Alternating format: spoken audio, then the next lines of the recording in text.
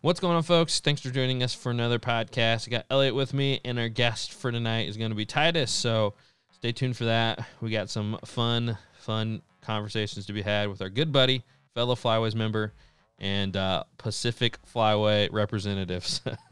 But before we jump into that, guys, let's get some little updates on what we got going on. Elliot, I got an update for you. So, Let's hear it. we talked about it a little bit. We talked about it a little bit already, but I went on a scouting journey this weekend up into Michigan, and it's the only thing I've been able to think about ever since. Oh, I bet that was fun. That's that huge marsh that you talk about, right? Yep, up there in the Michigan marsh. And That's no, the one. If I came up, I would want to hunt. I get messages from people trying to ask me where it's at all the time. Like, shut up, leave me alone. I'm not gonna tell you. Man. Yeah, they're like, I know that. I had this one guy. I had this one guy message me one time that he was like referencing a specific spot he saw in one of my videos. He's like, I want to hunt that with you, and I'm like, no, Yeah, we try to stay tight-lipped on secret spots. So, but man, it was so cool in there. I can't wait to show you the video. Actually, it's done. So I need to get it up on the old Patreon here soon, and then you can see it. So, oh man, it was just there's ducks everywhere, geese everywhere, swans. Man, it was like searching. I don't know, like exploring. I just want to go back. That's all I want to do. I want to go back into that marsh because I went back. I tracked all of everywhere we went on the way back with the onX tracker feature. And man, I was so stupid. I went up there and I didn't have it downloaded. So you can download the maps on onX. I'm sure you guys already know that, but you can download them. I lost cell service, and then like I just couldn't see on the map. So when you're in there, it's so hard to see that I'd come up to these little spots. I'm like, man, it looks like we might be able to get there through there. I don't know. Let's not get stuck. Or we'd be like, okay, let's go for it, and we'd go. And man, we could just that new fiberglass covered wood boat. I don't even know if I'm saying that. We can go anywhere with that thing. We got the 13 horse mud motor, and like we're going up like little tiny creeks, hopping beaver dams, and then it would open up into like this mud flat, super shallow water, and just all kinds of crazy stuff like that. There's duck food everywhere. There's millet, not smartweed, sorry, not millet. But yeah, it just everywhere so did you find some places that you really felt were like, okay, I definitely want to get into this spot bad, or was it just tons of those, or what? Yeah, just everywhere we went, man. We got like last year I had to like walk to these little ponds. We got the boat up in there. I about killed myself going there. We could get the boat in there. I remember that video. That the one you went off by yourself. Yeah. So I can get the boat in there, and then like all these little creeks and everything. It would be like I think I'd get to a spot I couldn't keep going, and then I'd find another little creek that would run through there. And I mean, like talking about like as skinny as the boat, if not skinnier, amount of water, and we just buzz right through there. And like I wasn't even going fast. If I was going fast, I could get through even more. But I was just nervous, kind of still getting used to the boat and motor, and didn't want to like run a stump through it or something. I don't know how much it can take, but oh man. And then there'd be like spots where like, should we go right or left? And then we're like, okay, right was the right way to go. But then go back and look at the map, and it's like we could have gone left, and man, we could have got to this cool place. And so man, after doing that, now I have like 5 or 6 different places I want to try to get. And some of them are like, hey, get out of the boat. And probably like an old beaver dam that's been there for, forever, that's kind of separated the marsh. And you push the boat, 20, 30 yards past it, and you're like in another, it'd be like somewhere you'd go and hunt, and that'd be the whole place. You can get into like another place and another place. It's just, oh man, it's insane. So when is that video coming out on Patreon? I gotta see it. Just as soon as I can get it uploaded on the Patreon YouTube channel. So just as soon as I can do that, then it'll be up. Because so these places, is it some of these places where you have to get out and actually push your boat for a while? Are those close enough for people to walk into, or are they types of places where they're too far to walk into?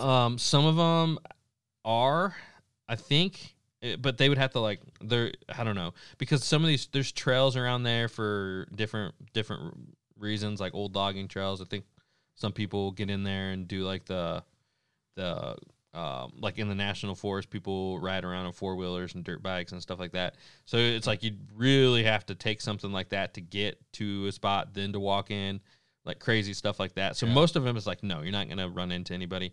And some of them are like, definitely, you're not going to run into anybody. It's just like you're in there like 5 miles. If you find spots that people cannot walk into, and you're having to get out and push that little boat of yours, you're going to own those spots because people don't have, for the most part, little boats that you can push. I mean, the boat guys, they go until they can go and they don't go. You're with that little boat, you're at the point where you can have spots that are just yours. Yeah. That is awesome. Yeah, so that spot, like one of the biggest spots, coolest spots we found, I know that, I don't know if he's a listener of the podcast. I know he follows me somewhere on social media. I don't know if it's podcast, YouTube, both, whatever. So he's a listener of it. And I know that he walked into that spot last year, and he said, he was talking about how rough of a walk it is. They got to park their vehicle and hike their gear in like a mile, pulling carts or whatever, I can't remember all. I think he pulled a sled and like it would be insanely hard. And like we got in there in the boat, like no problem. Just if you know how to get there, it's just like, no problem. But if you had like a big boat, like you just couldn't do it. You just couldn't. Yeah. Unless the water comes up a lot. And so pretty cool. What's the water situation out there?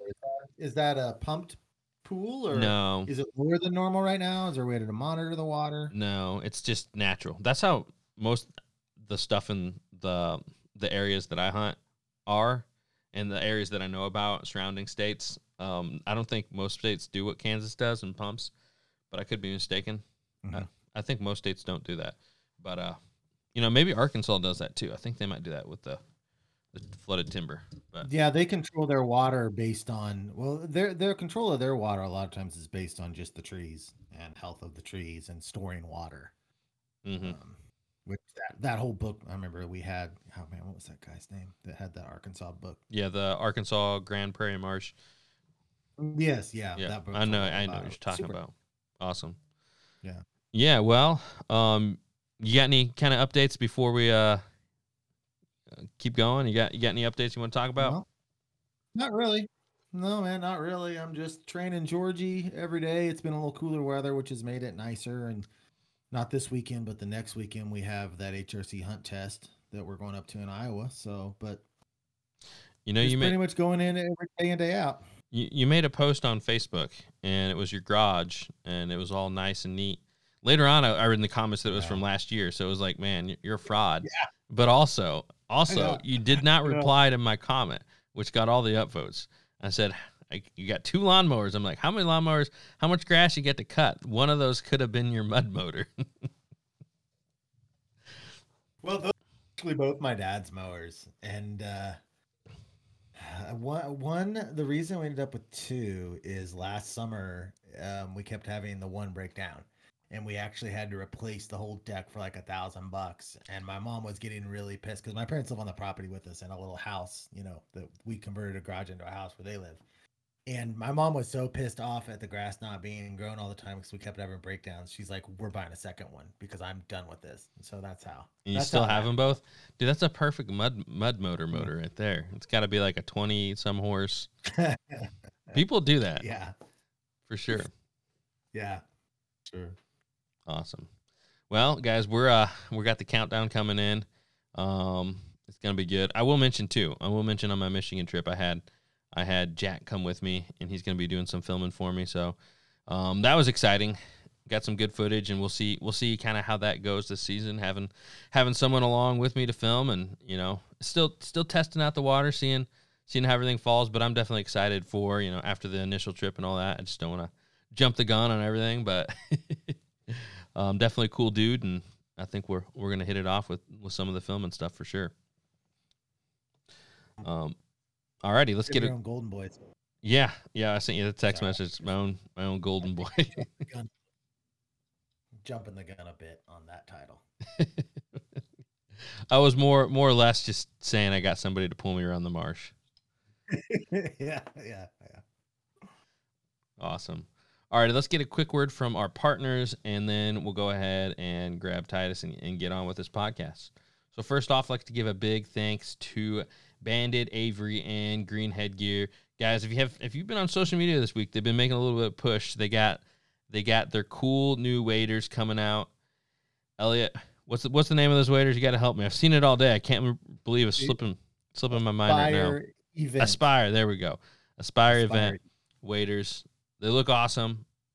Got some cool new technology, as I've been seeing from the post we've been sharing and all that. So definitely excited, guys. They got some cool stuff. Check them out there. Banded, Avery, and Green Headgear. They are the one-stop shop for waterfowlers, from their waders, from their decoys, dog training gear. They got it all. Banded.com. Check them out. All right, guys. If you have not downloaded the onX app for hunting, you've got to do that. Like Jordan was talking previously, how integral that app was to his whole scouting event out there. I mean, when you start using onX, it just becomes a part of almost every single hunt, from checking the wind direction to the weather to tracking where you're going to marking spots to sharing spots with your friends. It becomes almost an everyday part of your hunting experience. So if you have not joined up to onX Hunt app, get your iPhone or your smartphone and do that right now. It is worth every single bit of. You will get way more out of it than you ever spend into it. Awesome. Also, guys, make sure to check out the Patreon that we got going at patreon.com/freelance duck hunting. We put extra content over there beyond what we normally do. We put out some extra podcasts. We share our content there for videos early. The coolest thing we got going right now, though, is the hunt giveaway. It's going to be drawn sometime next month in August. We're going to get one of the guys from Patreon over there to come with us on a hunt. We're super excited about that, super excited to share the experience with you guys. And the Patreon guys, you guys are the backbone of this community that we've grown over here in podcast. And tons of you guys are jumping over there every single day. So we're super excited about that. And, come join us over there, patreon.com/freelance duck hunting. So we've been talking a lot about the Motion decoy spreader, and we've been mentioning some of the data that I've been breaking down on Freelance Hunt Stats about low wind days, no wind days versus heavy wind days. And typically, this is going to change this year, but I have only been using the Motion Ducks decoy spreader if the wind is below like 7 or 8 miles an hour. If I know it's going to be above that, I normally don't even bring it. And I was looking through my data from last year. Now, I understand this is an extremely small sample size, but I shot more ducks on 0 to 7 mile an hour wind than I did above 7. And that is never happened before. Typically, if I look at my data, from 0 to 7 mile an hour wind, I shoot about 1 less duck per hunt. And last year, no joke, I shot more ducks, a better average. And I filtered out the teal on this too, because teal and wind don't matter. So I filtered out the teal and just looked at hunts where we were shooting bigger ducks. And my best days were 0 to 7 mile an hour wind. And the only explanation I can give for that is that's when I'm using the Motion Duck decoy spreader. That's my only explanation. And next year, I'm going to make it part of my every single hunt. If it's that effective with no wind, it needs to be in my spread on all winds. So, guys, go check that out. I believe the promo code is the promo code is DuckGun10, no spaces. Alrighty, let's go ahead and get Titus with us on the call, and we'll jump right into the podcast. Hey guys, I'm Jordan Fromer. I believe in hunting hard, hunting smart, and having a fun time while doing it. And shooting limits, well, that's just the icing on the cake. I revel in the journey just as much as the successes it brings. From ducks to dogs to decoys and guns, we'll be talking tactics, strategies, and what it takes to get the job done. Load up and take aim. This is the Duck Gun Podcast. What's going on, folks? Thanks for joining me on another episode of the Duck Gun Podcast. I'm Jordan from Duck Gun Chronicles, and I got my gray bearded co-host alongside me, per usual, Elliot from Freelance Duck Hunting.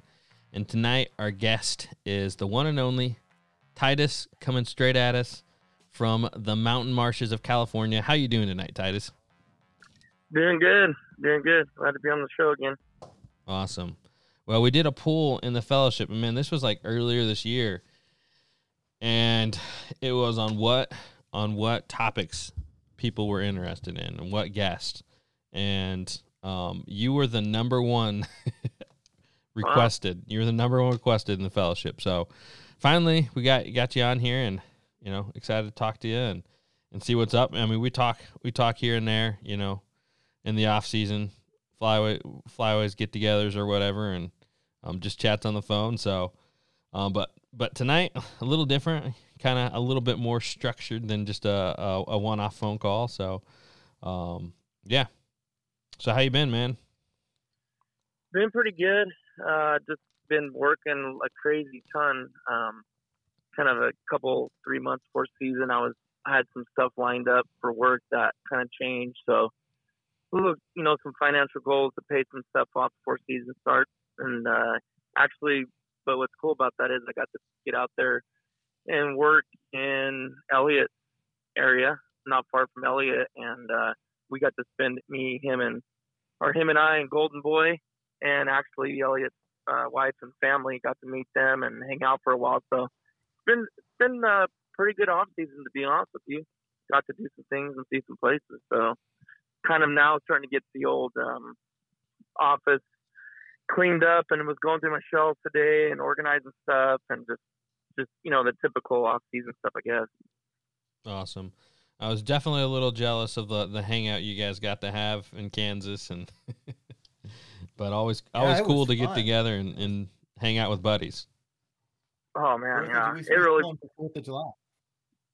Yeah, I mean, it really broke that trip up because unless I told my wife, I said, unless I'm duck hunting, I said I love you, but I don't miss you as bad when I'm duck hunting. But when I'm working, that's when I'm like getting homesick, and that really helped break that trip up. And really, they Elliott gave me the royal treatment. Him and his wife, they had dinner, cooked me a big old plate of food, and then the next day made us lunches. We went out swimming on the river and scouting and stuff. It was really, really fun. I really enjoyed my time, and they treated me, put me up in the guest room, and slept like a baby. It was a lot of fun. Awesome. Yeah, Jordan, I did not tell you, Jordan. We were sitting there swimming on a sandbar on the Missouri River, and we look out there, and here comes these 5 little tiny ducklings swimming upriver. No parent, no mother with them. I'm sure they were wood ducks because that's what we had. But there was just like 5 of them swimming together, and Aiden decides he's going to try to catch one because they get over by the mud bank and everything. But it was really weird. Just these little tiny ducklings, because we don't see that in Kansas, so it was an unusual sighting. It was awesome. Yeah, that is pretty cool, for sure. So another thing to kind of hit on, Titus, with your job, you sent the whole group. We have a group chat with the Flywoods Collective, but you sent a group chat of some crazy helicopter rescue and out there in the mountains. Oh yeah. Well, man, I can't even tell you which one. Is there a specific reference to one? I don't know. Why don't you just tell us a story about some of those crazy? I don't know if you can share any stories or any details like that, or. I think Jordan's talking about the mountain climber on Yosemite. Oh yeah. So actually, just real quick to say something. And sorry if there's a little background noise. I'll get to a quiet area here in a second. But a quick story before that. I think it was who's the guy? Was it Tim Cochran? That had his son just airlifted recently, I think. That's right. Yeah. Yeah. And so he kind of tagged me in something, was showing me, and I actually know the company that airlifted his son. They're like, they're not that far south of where I was actually at when I was in Missouri. But anyways, I seen that, and he was just kind of giving a shout out to, the medical crews, people that do that stuff. And, I mean, I remember I'm not doing none of the work, right? I'm just basically like the bus driver, to be honest with you. But it is, I've seen a lot of crazy things and things that, some that's really unfair, like some innocent, kids are always the innocent factor. And that's the call that you get when people are like, it really devastates the medical crews. I mean, even me, there's certain falls I can think about, but then there's some that are self-inflicted, and that seems to be the majority. Maybe people are cooking drugs and there's an explosion, and not that you don't have sensitivity towards that kind of stuff, but some of it you're asking for, and then some of it is just innocent bystanders. But to talk about that mountain story, we landed right there in the Yosemite Valley, below the mountain. There's a lot there in the Yosemite Valley that have really high peaks, and people climb those all the time. And we were under El Capitan, which is one of the main rock faces that people climb. Very huge. You can look it up on Google if you want to get a perspective of it. We landed right there in the little valley right below it, and shut down. And as we did, I was talking to one of the other helicopter pilots, and he gave me the scoop what was going on. So this gentleman that was, I believe he was 48 years old, he is a teacher. He was a teacher from the States, but he had traveled. He travels and teaches English in foreign countries, and he likes to rock climb as his, hobby, I guess. And those guys are crazy to me. I like to do daring things, but doing stuff like that is a whole nother level. But he was out on vacation. He was visiting his wife and his family, and he decided, to take a break and to clear his mind. He's going to go ahead and climb El Capitan. He's been doing it for years, professional. And anyway, he got about 3/4 of the way up this mountain, and he was using ropes. He wasn't free climbing, and he actually had a helmet on. He had his full gear on, and he was climbing up 3/4 of the way up. And these guys can do this in a day, no problem. And it's several thousand vertical feet. And when you look at it, it's sheer wall. Like it's unbelievable that they can climb it. And as he was about 3/4 of the way up, a boulder about the size of a cantaloupe came and struck him in the left corner of his forehead, and honestly knocked him out, gashed open his head, and he was hanging there. I guess nobody knew about it. He was basically doing it by himself, and he had been hanging there. We didn't get the call till the next day. So he had hung there from 3:00 the day before. So when we got the call about noon the next day, before they realized there was someone up there that was hurt badly and, possibly dying from bleeding out. So we got the call. We landed another helicopter with their crews that are hired to do like airlift rescues off the side of the mountain were there, and they got the call finally, said, hey, the winds aren't too bad. We can, you can go ahead and do the rescue attempt. And we're talking about, they're dropping these rescue guys off on a 6-inch ledge. So they're basically having to swing into the mountain, put their feet on that 6-inch ledge, and then hook into the wall where there's other carabiners and I don't know what they call it, but the things that you hammer into the rock and the crevices and stuff. And there's 2 guys, they pulled them off, loaded them, and then they loaded them onto the helicopter. I mean, that sounds easy in some ways. I'm describing it really fast, but that took a while to do that because we were shut down for 2 or 3 hours. They picked them up.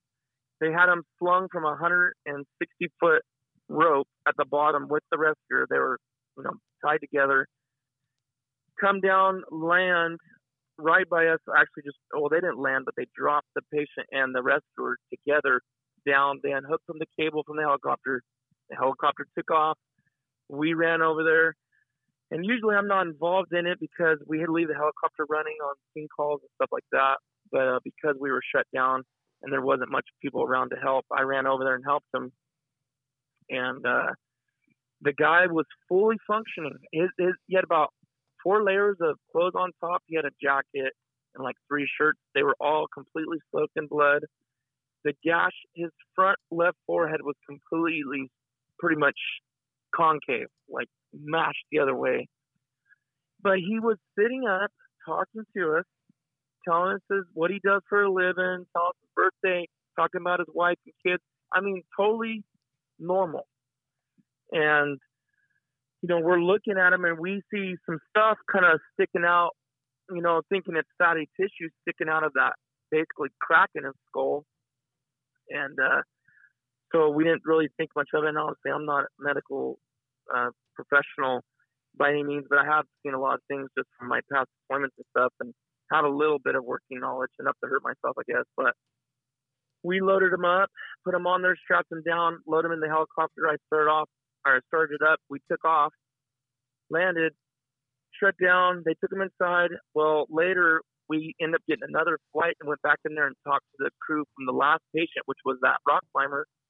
And they said, did you know that was not fatty tissue coming out of that severed fracture in his skull? That was actually brain matter.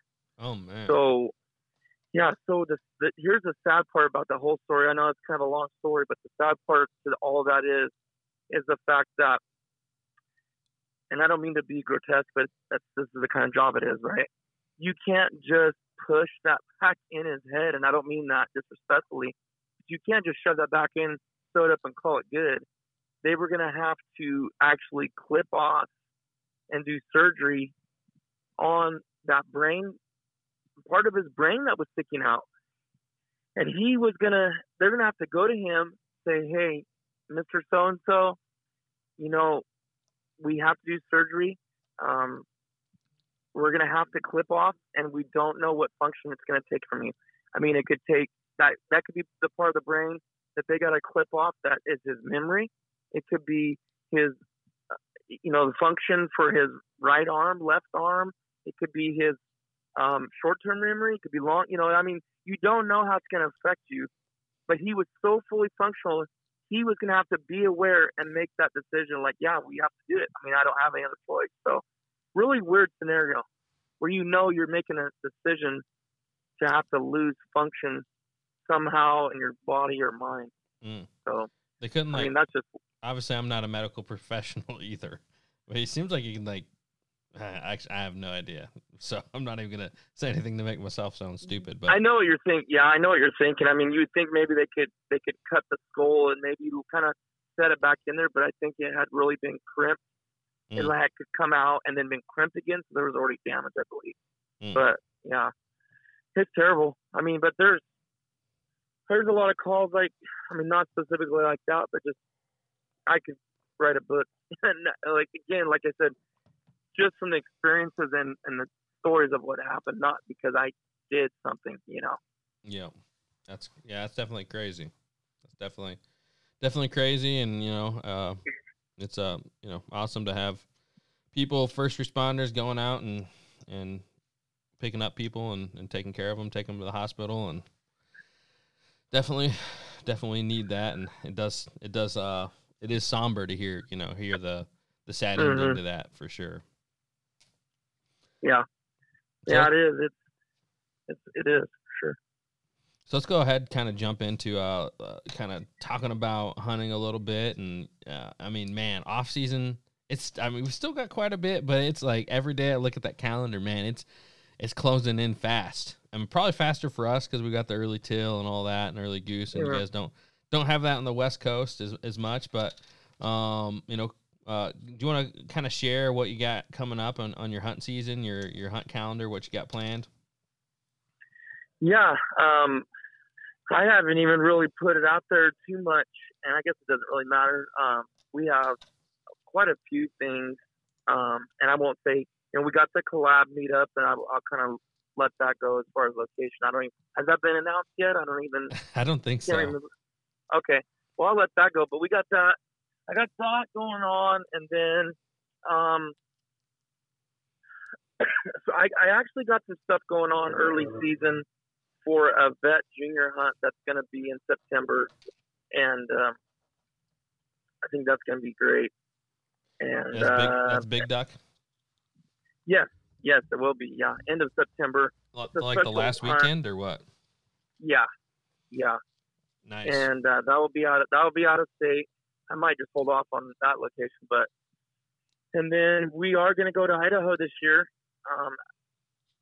and me and Thomas, and then also Caleb's probably going to go with us on that. So we're going to get some amazing stuff, I believe, footage. And you know how it is. I mean, every year we all want to do better. We want to have better footage. We want to have, and not that we're trying to make it some big production, but you want to, my goal is always to like immerse the viewer into it and feel like they're there without too much. And so there's always things, that I think about that make it better. Like obviously one of my things is I got to talk less, but at the same time it is a YouTube channel and it is a vlog. So I do like to, this is what state we're in, this is the weather, this is what we plan, but this is plan B. But just making stuff better. So we got that big trip planned to Idaho, and then just hunting in Northern California and, the Sac Valley and then the grasslands like usual.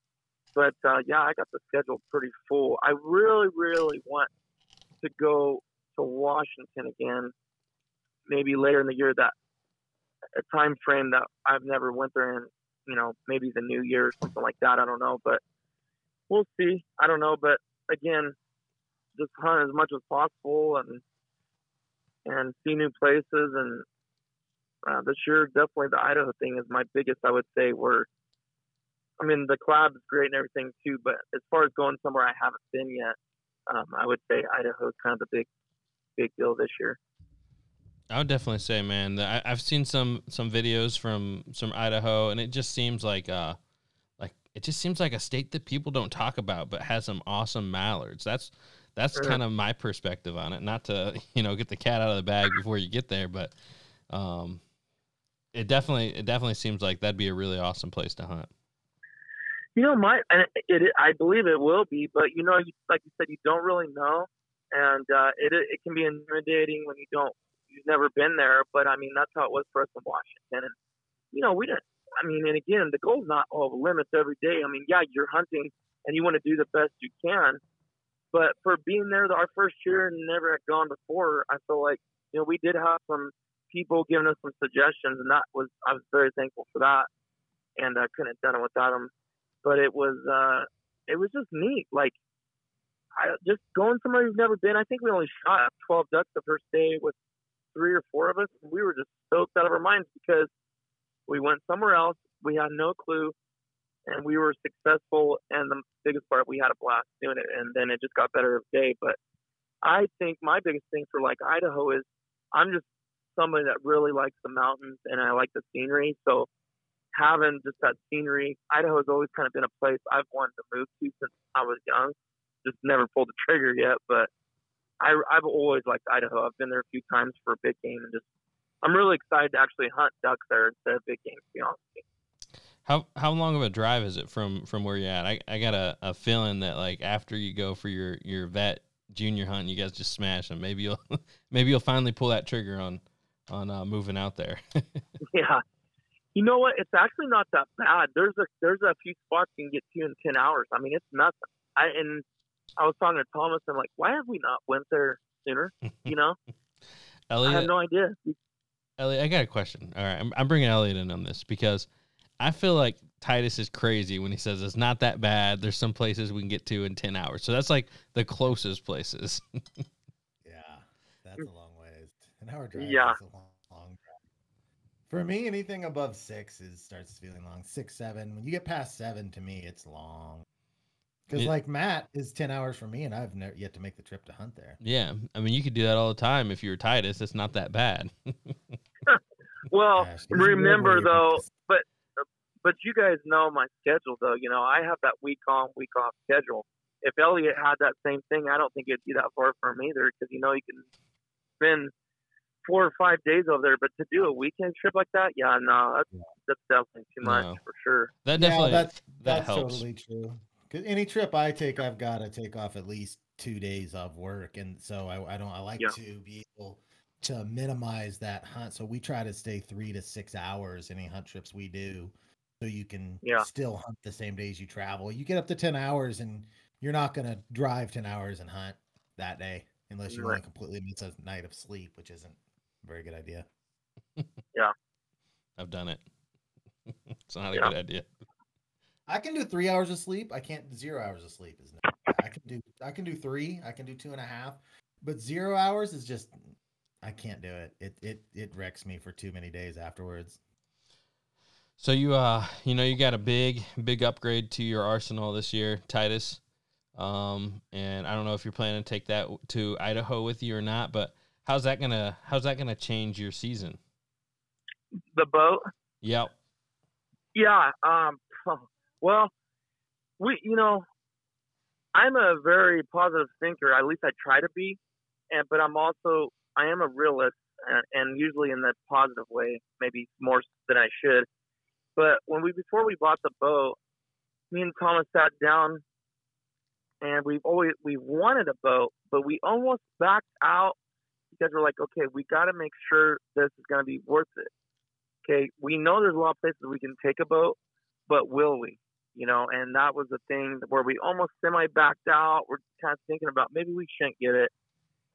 And then we came back to it again and said, let's go over how many times do we legitimately think we're going to use the boat? Not exaggerating, not hoping, but for reals. And if we do over that, that's great.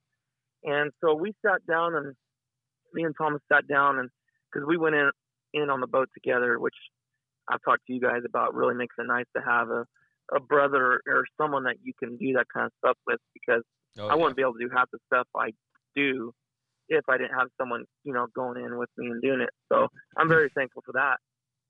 But we came to the conclusion, realistically, and it may sound low to you guys, maybe it sounds like a lot, I don't know, but we said about 12 times, 12 to 15 max hunt days in the boat.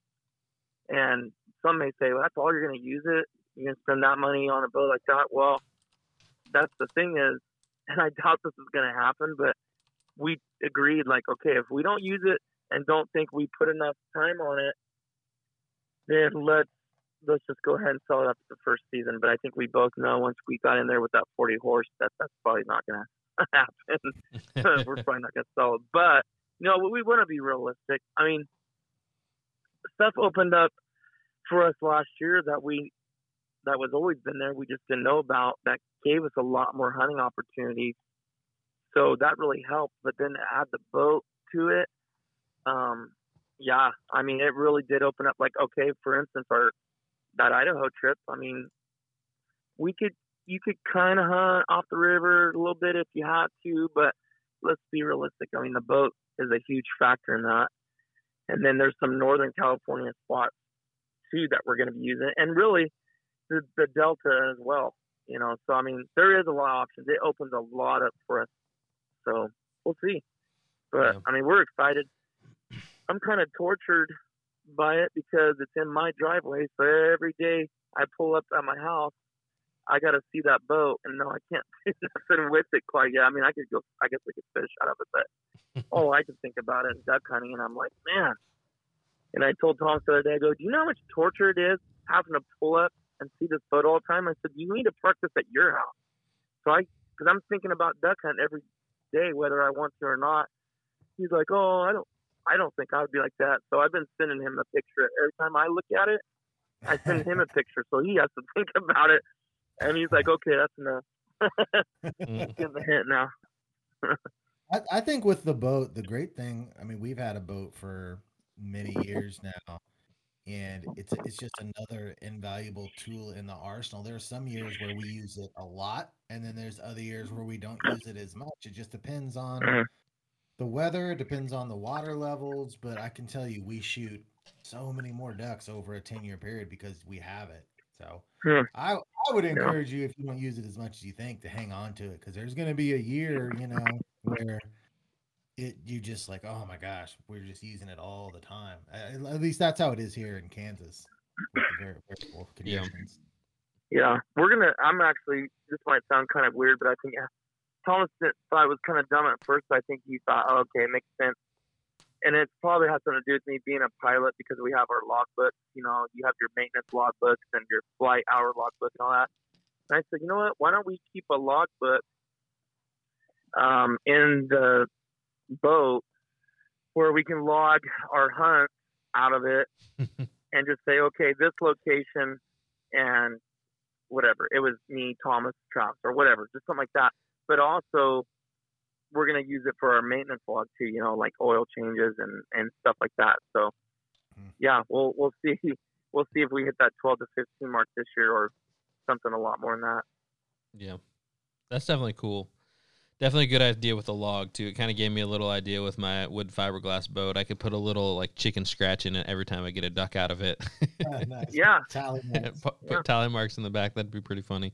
But anybody who thinks that you don't need a duck boat for duck hunting is an idiot. Matt, no, just kidding. I'm just kidding.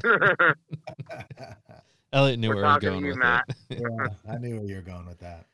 So, but yeah, definitely excited. I'm excited to see some of that Delta stuff that you're talking about, and how that changes your season, the different videos you get. Because, like you said, most of your hunting up to this point on the YouTube channel has been those walk-in locations, and you guys, that's just all you do. That's every single hunt. So it's, not every single hunt. You've done some jump shoots on the river, but most of the hunts I can think of are on those refuges, and they're, it's pretty cool. You guys get a lot of birds and a lot of variety, but it's just going to be a totally different scenery. It's almost, because the rivers and the deltas and that kind of stuff, it's like free roam. It's not set locations, right? Right.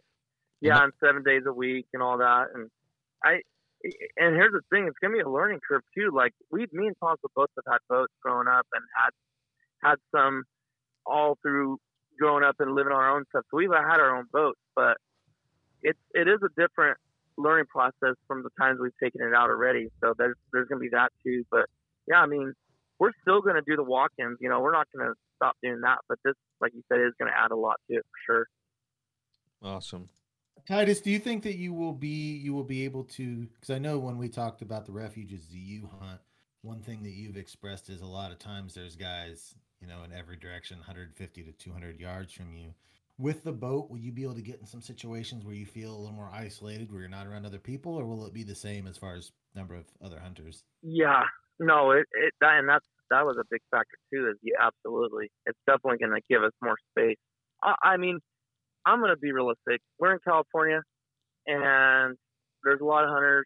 I know there's going to be some times we're hunting out of the boat that there is going to be guys close, and you're going to maybe have some chit chats about being too close or whatever. But for the most part, especially the ones I've talked to that have the boats and hunt, they just say it is way better. And I know it will be, just because not everybody has boats. There's a lot more hunters that walk in than there is with boats, for sure. Mm-hmm. It's just the walk-in, there's no barrier, or there's a lot less barrier to entry for that, to go to those places. Yes. To have a boat, there's a lot more barrier to entry. And then as far as if you get places too, because you got that mud motor, right? You guys can go anywhere, so you can go anywhere some people can't even get to. So it's like every little step you go in that direction, it just makes it easier for you to be kind of having things to yourself. And not only that, but kind of my feeling is when I've gone to draw locations compared to places I can go free roam, it just feels like a different game when you're not restricted. Yeah. It removes a restriction from you.